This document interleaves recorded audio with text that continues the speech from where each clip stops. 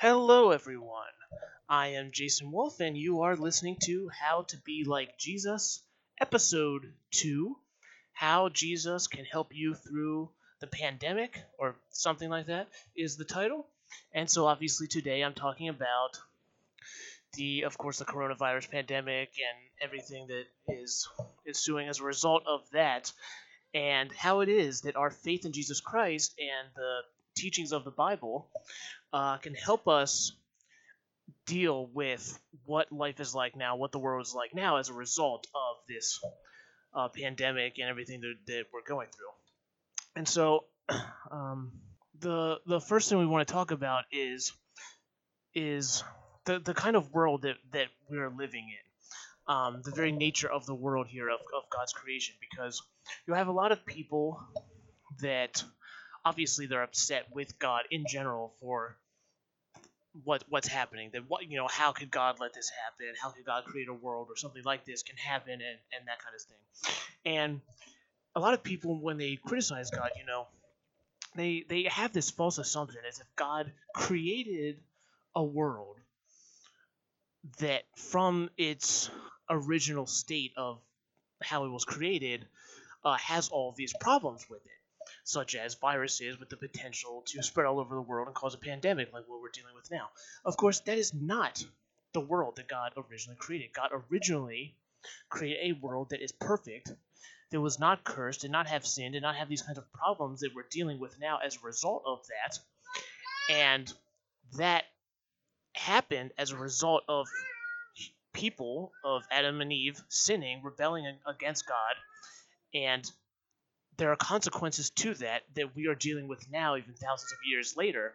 And so we just need to understand, have the correct theological paradigm for thinking about this and understanding this, that this is not the kind of world God created. God did not create a world from the get-go that was created in such a way that harmful viruses that can kill hundreds of thousands of millions of people could spread and cause a pandemic and wreak the kind of havoc of what's happening now in this kind of scale. That is not the kind of world God created. That is the kind of world that got brought about through human actions and sin and rebelling against God. And that is a part of the punishment that has happened because of people's choices and their behavior. But that is not the kind of world that God originally created. He created a world that is good and perfect and doesn't have these kind of things as a part of it. And I think another thing that should be pointed out that people should understand about the very nature of viruses is that viruses are not all harmful. In fact, apparently, 95% of the viruses that exist in the world today are actually beneficial to creatures and to ecosystems. And so the vast majority of the viruses that exist today are not harmful. If anything, they're beneficial. So if you have this idea of just the fact that viruses exist at all is this horrible thing, and viruses just shouldn't exist or something, that is not the correct way to understand viruses. If you have this idea that viruses are all bad, they're like bacteria. Most bacteria is actually beneficial to us, and the same is the case actually for viruses. They're mostly beneficial. Only a very small percentage of them is actually harmful, and obviously a very, very small percentage even of the harmful ones are so harmful and can spread so easily on the kind of scale to cause a pandemic. Okay, and so and that I got that information about the viruses from the book by John Lennox, Christian apologist, and he's a mathematician at Oxford. John Lennox, his book, I think it was called "God in a Coronavirus World." So if you want to get more of a Christian perspective on this, I would highly recommend checking out that book as well. And I think another thing that Christians need to understand and need to keep in mind is not only was the world as it is now cursed and sinful and having all these problems, not only was it not originally created that way, but it's not going to stay that way forever. At some point, not only will human beings be redeemed from sin and from the curse, but the whole world is going to be redeemed and restored. And I realize that most Christians, hopefully at least, realize that this is true and understand somewhere in their minds that this is something that's going to happen. But it's something that we need to keep more towards the front of our minds when something really bad is going on, and the horrible conditions of the world are made front and center for us in our lives, we need to also keep front and center the fact that we can trust God and what He has promised to do, and that the world will be redeemed. It's not going to be like this forever. And so let's look at some places talking about this. If we look in Romans chapter 8, and I'm going to start reading from verse 18. Paul says, "For I reckon that the sufferings of this present time are not worthy to be compared with the glory which shall be revealed in us." So that's another thing to keep in mind. It's not as if the Bible doesn't acknowledge, not as if God doesn't acknowledge that we're suffering here in our life and in this world now. Of course, that's what's happening because it's a fallen world and we're all sinners and we're all suffering from the curse. But as Paul explains, the way he sees it, the sufferings of this present time are not worthy to be compared with the glory which will be revealed in us. So we're all suffering now. That is going to not even be remembered when we're resurrected and living in the new heavens and the new earth. The glory that we're going to have later is going to be so mind-boggling for how we can think about things now, that the suffering that we're experiencing now can't even be compared to the glory that we'll experience later. And he goes on to say, "For the earnest expectation of the creature waited for the manifestation of the sons of God." And you'll see by the end of this passage here what that manifestation of the sons of God is referring to.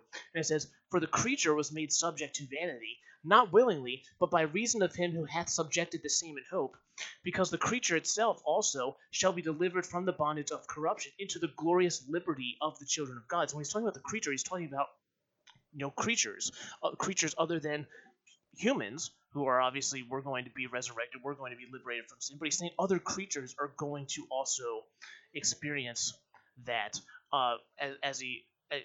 of being delivered from the bondage of corruption that we're all in now. And in verse 22 he says, "For we know that the whole creation groaneth and travaileth in pain together until now." So sin is not just something that affects humanity. The whole of creation is groaning and is travailing in pain together. So Paul is explaining, this is the condition we're in. The whole of creation is groaning and travailing, and it's in pain because of the effects of the curse. All of creation is affected by this. That's why something like a coronavirus pandemic can even happen. And in verse 23, "And not only they, but ourselves also, which have the first fruits of the Spirit," so those of us who have the Holy Spirit right now, "even we ourselves groan within ourselves, waiting for the adoption, to wit, the redemption of our body." So basically what Paul is explaining here when talking about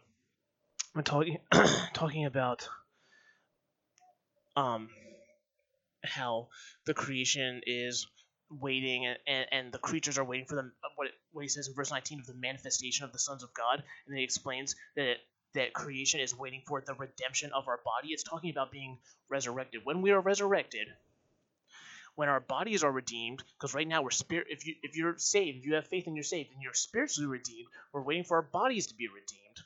That will happen when we're resurrected, and at that point, all of creation, which is now the whole thing, all of creation is groaning and travailing in pain together.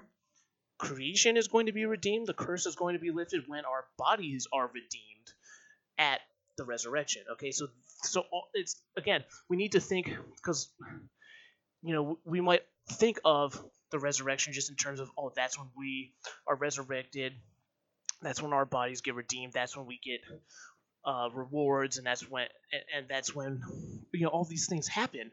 But it doesn't only just affect us and just humanity, it affects all of creation. All of creation is suffering right now from sin, from the curse. The coronavirus, the pandemic, is a result of that. Eventually, everything is going to be healed. That's something we need to keep in mind when we're considering these things. And of course, Jesus agrees with Paul in his assessment of the whole earth eventually being redeemed when Jesus says in Matthew 5:5, "Blessed are the meek, for they shall inherit the earth." Okay, and so when we inherit the earth, we're not going to inherit. And let me just say, for those of you thinking this right now, yes, I'm aware that technically this word is not referring to the globe as in the whole planet, the way we refer to all planet Earth, and we think usually when we use the word Earth, we think of it in terms of just referring to the whole planet. That is not how this word. That's not what this word. The word itself really means when you go back and look at it in the Greek. And this is the same thing for looking at it in the Hebrew. It just basically means land or like dirt or whatever. But I think it can be understood to be referring to the planet Earth, to be referring to everything, not literally just some plot of dirt or something. But anyway, I just wanted to point out that yes, I'm aware of this. So for the theology geeks, they're sitting there going, "Oh, well, that doesn't mean the planet Earth." Yes, I know it. The word itself technically is referring to dirt. Okay, but I think we can understand the intention of what he's talking about here as inheriting the Earth, as in just everything. Okay, so anyway, when we inherit the Earth, we are not inheriting a place that is cursed and full of sin, full of death, full of bad, you know, harmful bacteria and viruses and these kinds of things. We will be inheriting a place that has been redeemed, as Paul talks about in Romans 8. I'm just pointing out Jesus is, giving us the same kind of theology. He's teaching the same kind of doctrine.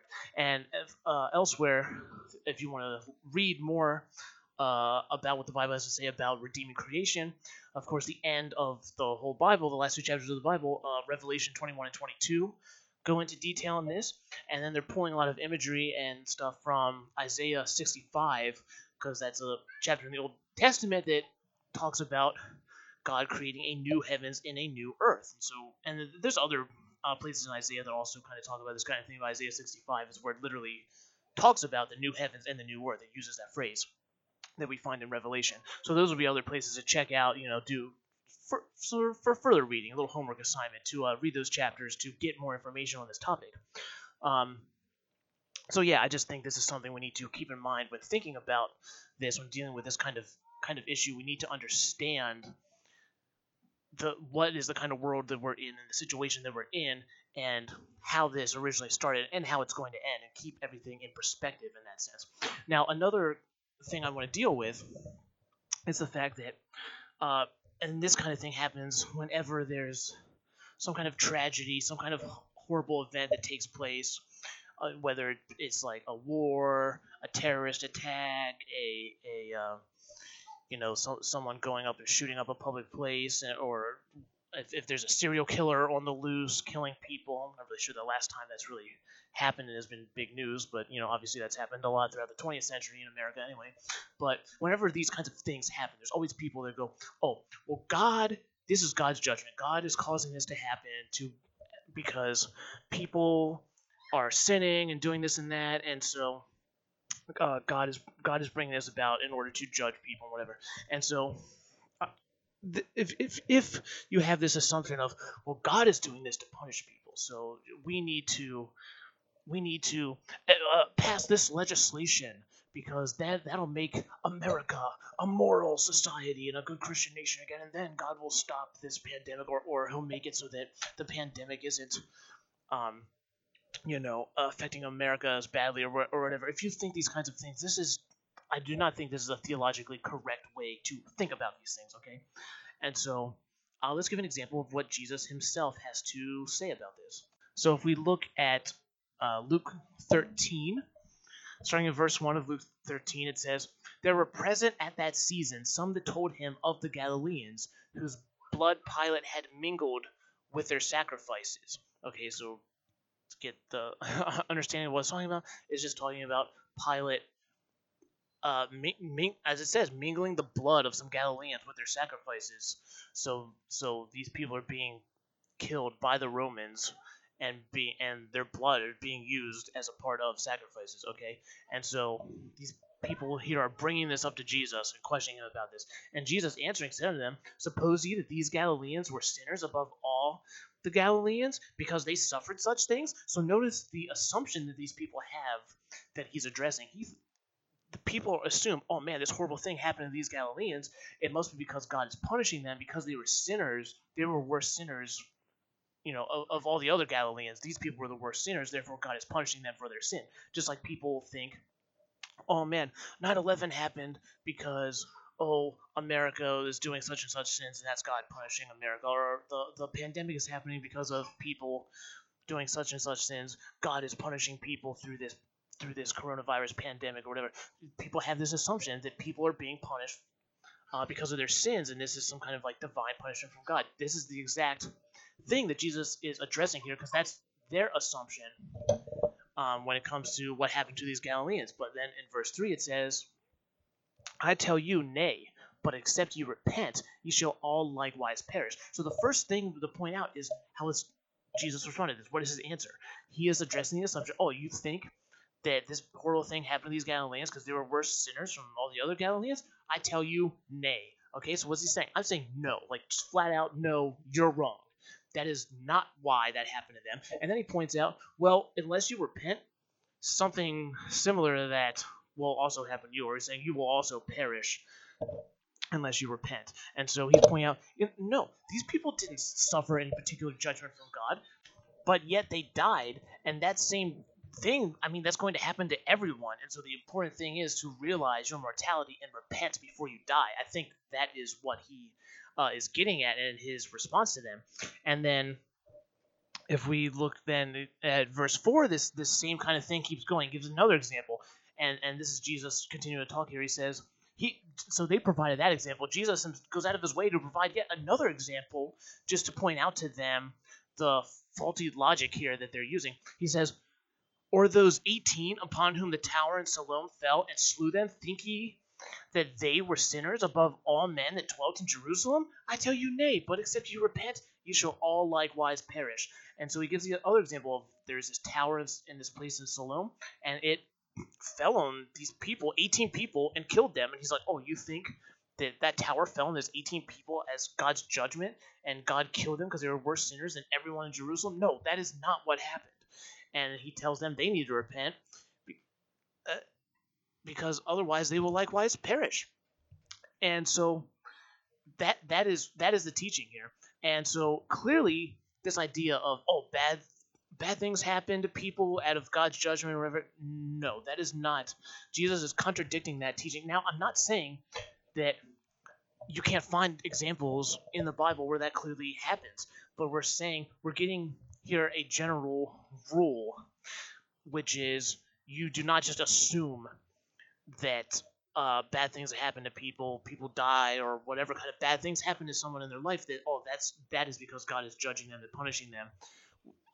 Of course, there's always exceptions to the rule, but Jesus here is giving us the rule for how to look at these situations, and it is not to just assume all that happened to them because they're sinners above everyone else, so God judged them. No, that is the wrong attitude. And let's just think about this. It's a pandemic. It's not an epidemic. It's a pandemic, okay? An epidemic is something that is localized to a certain region, whether it be a nation or whatever. It's in a more localized area. A pandemic is everywhere. This virus is going across the whole world.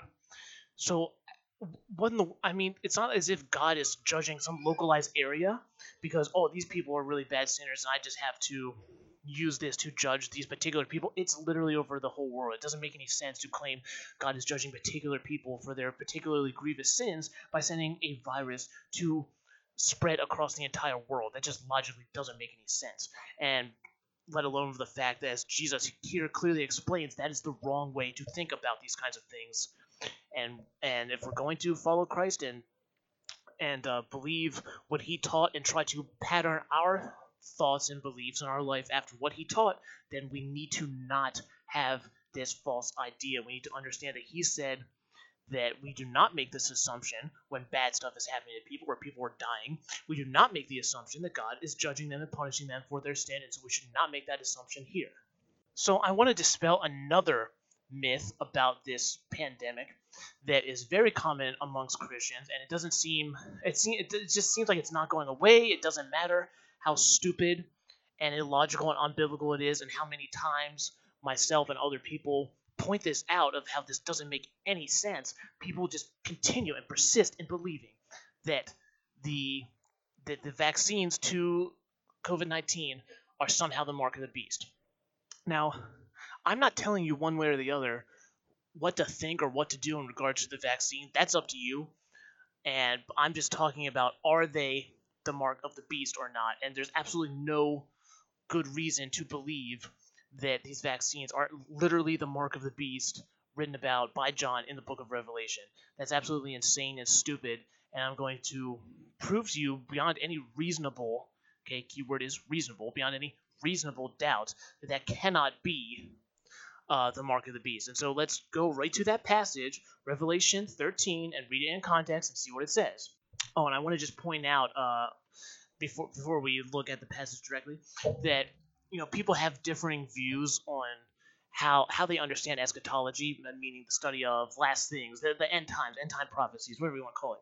People have different theological paradigms, like how they understand these things, and whether or not the book of Revelation is talking about things that happened in the past, whether or not it's describing things that happen in the future yet, whether it's talking about things that sort of got partially fulfilled in the past, but then are still going to be fulfilled even more explicitly and literally in the future, or whether the whole thing is a bunch of symbolism that's not really going to have a literal fulfillment at any point in history. And I'm not dealing with that topic of trying to give you, this is the correct paradigm to use to read it, and this is how it makes the most sense, and this is how, here's all the historical evidence of how it got fulfilled in history, or didn't really get fulfilled in history, or whatever. I'm not getting into all that right here. That's way beyond the scope of what I'm telling you on this episode. We're just the people who think that the mark of the beast is being fulfilled right now. They would be called futurists because they believe that the book of Revelation, that the prophecies of Revelation are fulfilled in our future. I mean, I guess if they say it's happening right now, I mean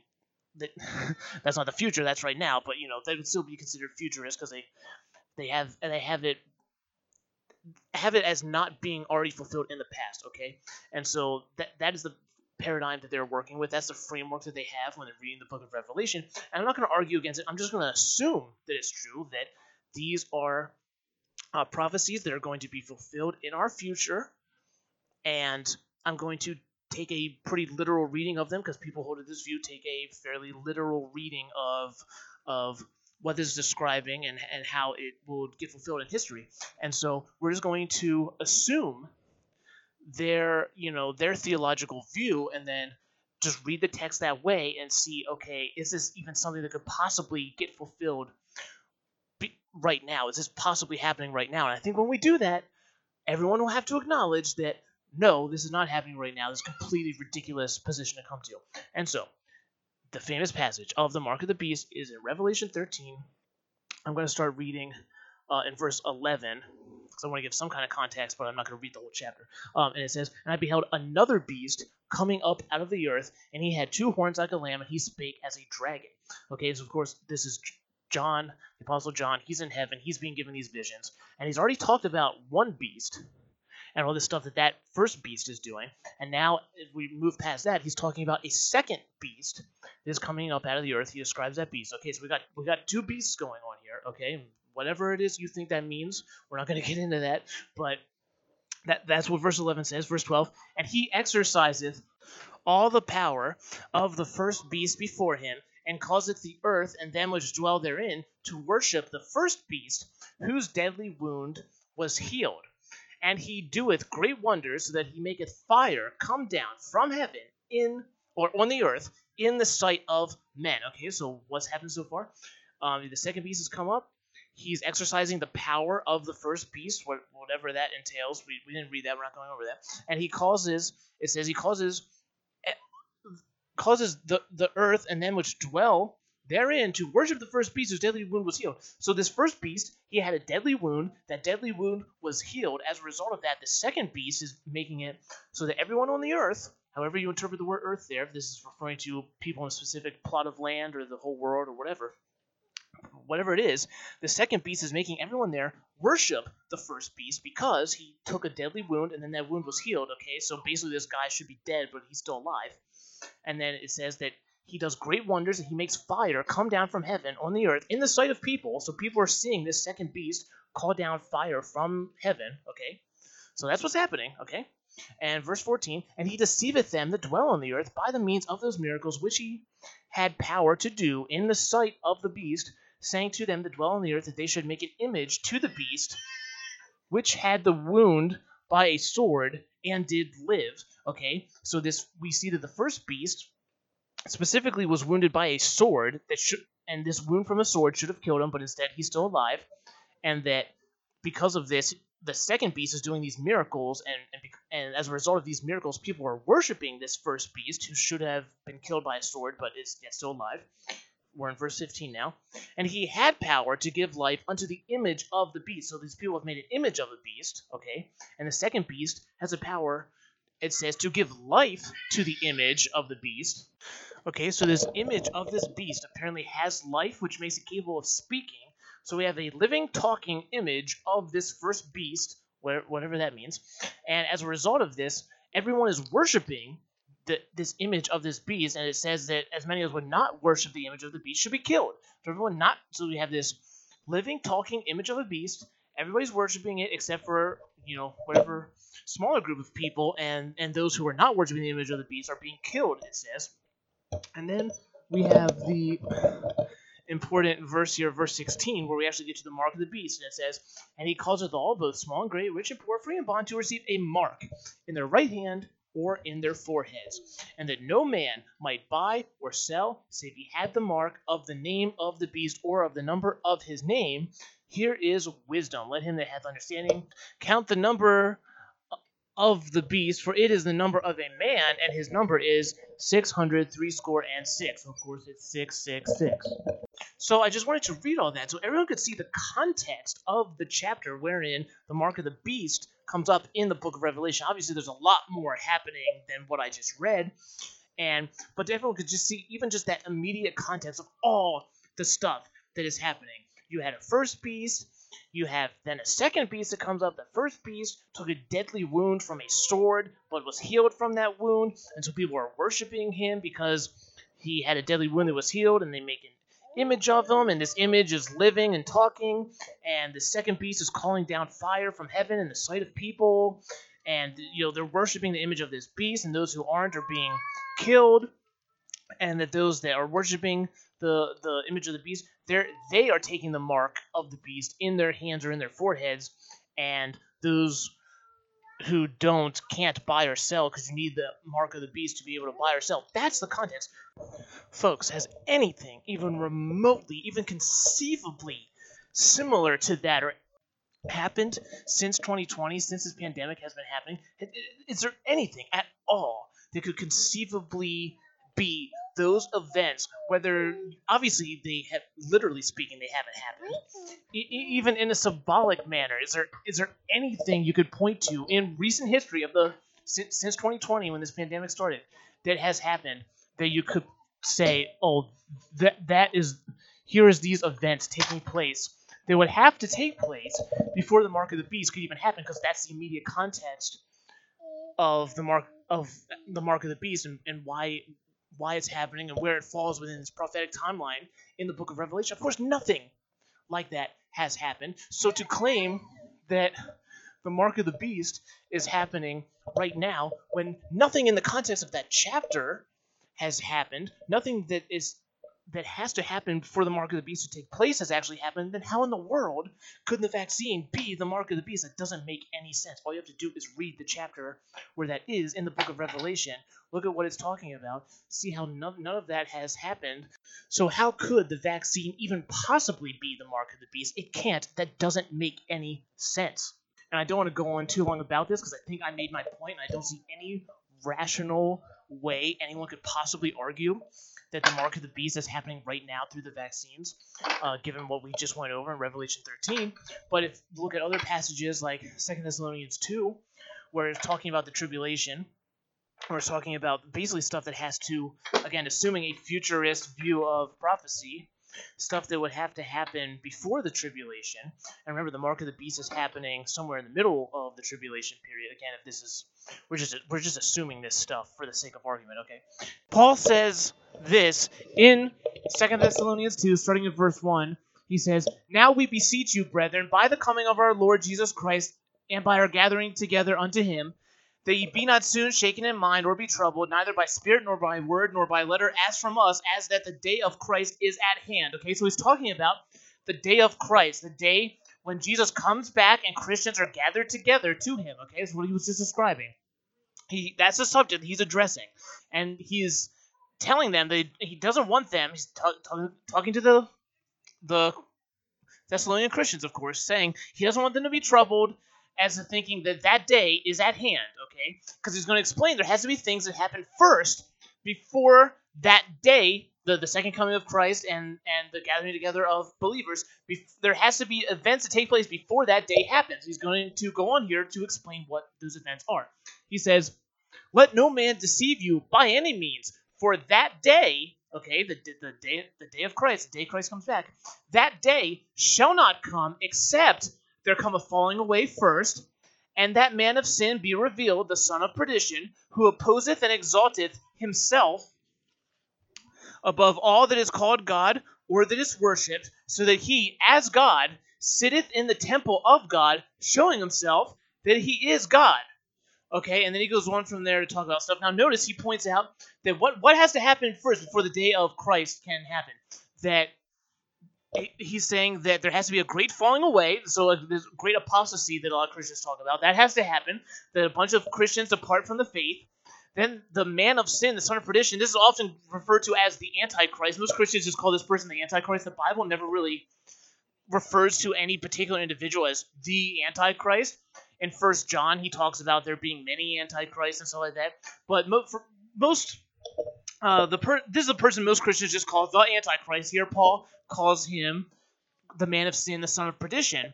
And he talks about this person reveals himself by going into the temple. Okay, is there a temple right now in Jerusalem? No. But the Antichrist goes into the temple and basically claims to be God by going into the temple in Jerusalem to be worshipped as if he is God, and declares himself to be God. Has anything like that happened in recent years? No, of course not, because there is not even a temple in Jerusalem right now. You could argue that all people are apostatizing from Christianity and stuff like that, at least in like the West and stuff, even though Christianity is growing worldwide and growing a lot in places like China and Africa and other places. But so maybe you could argue, at least in certain places, there's been a falling away. But there has not been a temple, and the Antichrist has not gone in the temple and declared himself to be God and be worshipped by people. And Paul is claiming that stuff has to happen first, before the day of Christ is at hand. And so, again, you have to look for particular events happening before something like the mark of the beast can happen. And these events have not happened. In order for the mark of the beast to come about, there has to be a temple in Jerusalem, and the Antichrist revealing himself in that temple. Well, obviously that couldn't have happened yet because there is no temple in Jerusalem. Therefore, the mark of the beast cannot be happening right now. So the vaccine cannot be the mark of the beast. And let's look to the words of Jesus himself and see what kind of things he has to say that might pertain to this topic. Looking at Matthew 24 and starting in verse 6 here, this is Jesus speaking. He says, and ye shall hear of wars and rumors of wars. See that ye be not troubled. For all these things must come to pass, but the end is not yet.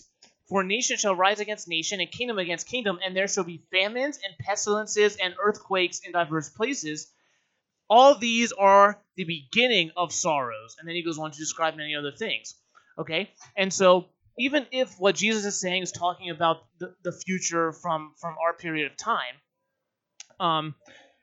again, these kinds of things have not been happening in order for the mark of the beast to line up with where we are right now. We are not. I mean, look at this. You have nations rising against nations. There's wars, there's rumors of wars. Yeah, America is in wars. America has gotten out of the war in Afghanistan, for example. If you see this as describing worldwide events of nations rising against nations and kingdom against kingdom, that's not really describing, nations all over the world going to war with each other. If that's what you think that's describing, well, that's not really happening right now, is it? And talking about there being famines and pestilences and earthquakes, and again, this kind of thing, if you think this is describing stuff happening on a global scale, that's not happening. Again, there's not.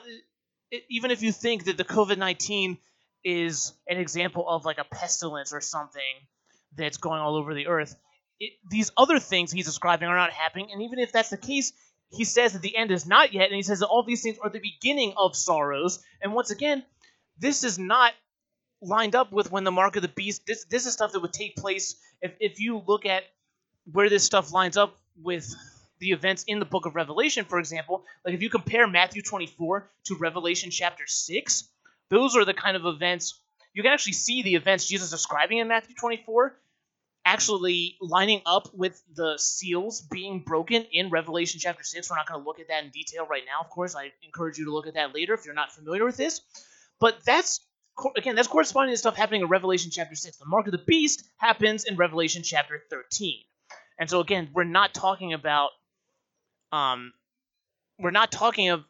in the timeline right now. Even if these things were happening, which I don't think there's any evidence that this kind of stuff being described is actually happening, that's still not matching up with the events of the mark of the beast, because that would take place after these things. And so again, if you just look at where the mark of the beast is talking about in the book of Revelation in context, this cannot be happening now because the things preceding that haven't happened. The same thing is the case if you look at prophecy as it's described by the Apostle Paul, as we just looked at in 2 Thessalonians 2. The same thing is the case looking at Jesus' description of prophecy, for example, in Matthew 24. There is just no good reason, biblically, looking at what the Bible says about prophecy and assuming that these prophecies are still to be fulfilled sometime in our future from where we are right now. There is no good reason to think that the vaccine is the mark of the beast. So if you are refusing to take the vaccine because you're convinced it's the mark of the beast and you think, all these punishments will be inflicted on you and you can't be saved and all these kinds of things for taking the vaccine, that's insane. There's no good biblical reason to think that. I'm not telling you one way or the other what to do. I'm just telling you that objection to say, oh, well, I can't do that because that's the mark of the beast is absolutely insane, and there's no good biblical reason to think that the vaccine is the mark of the beast. But this is such a widespread thing that I see from Christians all the time that it has to be addressed, and it's an insane false doctrine that has to be refuted thoroughly from the Bible because it's so stupid, and yet so many Christians believe in this. I've seen so many Christians talking about this, promoting this idea on social media. It just really, I think, has to be utterly destroyed, as I think I have accomplished here in this episode. So to close out this episode, I just want to talk about how the biblical message when it comes to suffering in this world as Christians, it is not that God is going to come and just swoop in and miraculously rescue us from every kind of situation where we're being persecuted or where we're suffering, such as from the lockdown and the pandemic and these kinds of things. The biblical message is not, don't worry, you'll never have to encounter any hardship, you'll never have to deal with loss and mourning and suffering and pain and sickness. You'll never have to deal with these things because God is on your side, so you'll just have an amazing life with no hardship or something like that. Many Christians have this false perspective. That is not the view. The portrayal of God that we get in the Bible is that He comes and suffers with us. That is one of the things accomplished in the incarnation, is that God is not someone that's just off in the clouds somewhere, watching, indifferent to the sufferings of people, or unable to relate to our sufferings and what it's like here in this sinful world that we're living in. He came as a human, as one of us, and suffered along with us. He suffered and died for our sins on our behalf, and the message is that later, everyone and everything is going to be redeemed when Christ comes back, and then true justice will be dealt out. Okay, that is the biblical message. Not that everything's going to be perfect now, that justice is going to be perfect here in this world right now, and that there won't be any suffering in this world right now or anything like that, but that justice will happen later and redemption and all of that will happen later. But that right now we are comforted by the fact that our God is not some God of like deism or something, for example, where He's just cannot relate to us, indifferent, and He created everything, but He just watches it from outside, like He's watching some kind of like zoo exhibit or something. It's that He came and He suffered along with us, and we are to be comforted, at least in part, by the fact that our God suffered along with us. He understands when we're in moments of pain and so on. He understands what we're going through. So, for example, Hebrews 4:15, talking about Jesus, explains it this way. It says, "For we have not an high priest which cannot be touched with the feeling of our infirmities, but was in all points tempted like as we are, yet without sin." Okay, so Jesus is the high priest is talking about, saying, hey, Jesus is not someone that, can't relate to our infirmities, the sickness and the sufferings that we go through. It's not that we have a high priest that can't relate to us in these things, because he came here and took these things on himself. And so he was tempted like as we are, but he is without sin. And that's the point. Where we get tempted and we sin and we suffer, he can relate to our sufferings. He was tempted like as we are, yet without sin. And that's why he was the perfect, blameless sacrifice that could take our sins upon himself and die for our sins so he could offer us salvation. And so there's one verse on Hebrews 4:15 that explains this. And we have to understand that as Christians, we overcome the sin and the suffering and all of the horrible things that happen in this world. We overcome that through our faith. We have hope of redemption and so on because of our faith in Jesus. And it is those who are without our Christian faith, whether they be atheists, be of a different religion or whatever, they're the ones who have no hope because they either just actually don't have hope at all, like an atheist, or they have hope in something that's not going to happen because they believe in a false religion. So we're the only ones who have actual hope and hope of redemption and hope of overcoming the world. And we overcome this sinful world. Again, the Christian view is not, this is a wonder that this world is like this wonderful place right now. It's a fallen world, and we have a hope of overcoming this world. It's through our faith, and that Christ has already overcome the world, and we will overcome the world through our faith. So Jesus explains this in John 16, verse 33. Jesus says, "These things I have spoken unto you, that in me ye might have peace.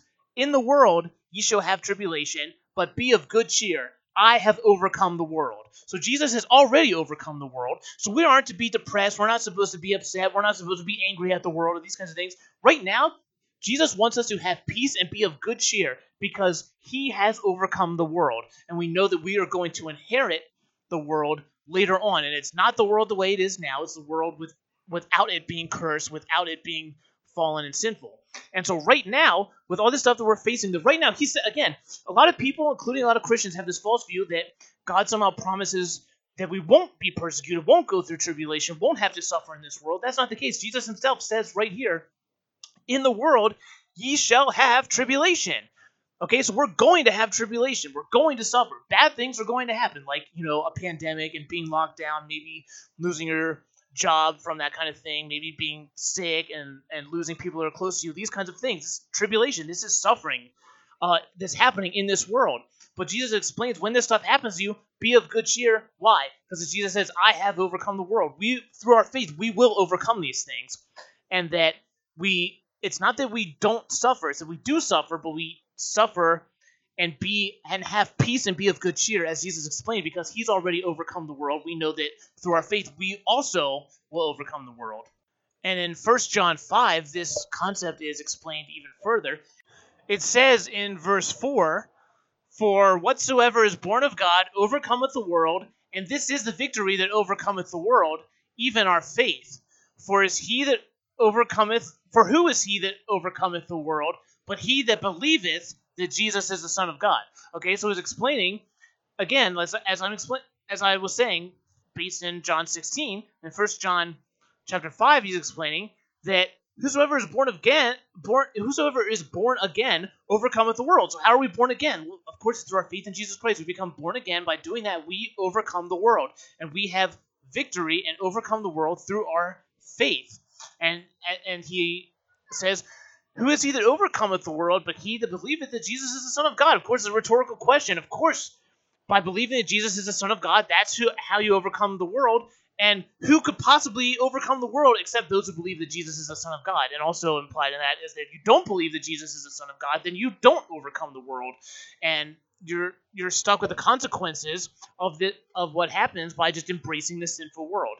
And so that's the message I want to close with. That's what we need to keep in mind as we suffer in this world by whatever it is that the world throws at us. We all have to deal with different trials and tribulations in this world, in this life. But we need to understand that we don't get a better outcome. We don't try to overcome the world or anything by saying, "Oh, well, God must hate me," or "God isn't helping me," or whatever, and deciding to reject our faith. That's not going to accomplish anything. The only way you overcome the world, the only way you inherit the world, the world without sin, and the only way that there is redemption and justice and righteousness is through God and through Jesus Christ coming back and establishing that, and we are a part of that through our faith, and it doesn't accomplish anything to try to reject God and think that's going to get you anything. That's just embracing this sinful, fallen world full of injustice, full of unrighteousness, full of horrible viruses and horrible things that bring on suffering. All you're doing is embracing the world instead of overcoming the world through your faith. So if you hate the world so much, don't impose that onto God as if God wants the world to be that way, as if he intended the world to be this way. That is not the case. By doing that, you would be rejecting the only thing that can save the world, which is God, and embracing a world that you supposedly hate so much because you hate all the suffering in it. That doesn't make any sense. The only way to overcome the world is through your faith. And so whatever the world throws at you, it's important to maintain your faith and not apostatize, not fall away. And so I'm not saying your eternal destiny is involved in that, but God will, again, if you want less suffering in this world, you don't want to believe in Jesus and then turn away from the faith, because that'll just make God punish you more in this world for rejecting him. It would be the consequence of that. And we'll go into more detail on that later. But that's all I have to say about COVID-19. I wanted to explain these things, especially refute this stupid false idea of the vaccine being the mark of the beast. And so thank you for everyone for listening, and in the next episode we will be talking about how to read the Bible like Jesus. So if you want to know how Jesus himself reads the Bible and interprets the Bible and learn lessons from that when it comes to your own Bible reading and understanding the Bible the way Jesus interprets it, then make sure to check back into the next episode, episode 3. And so God bless everyone, and thank you for listening.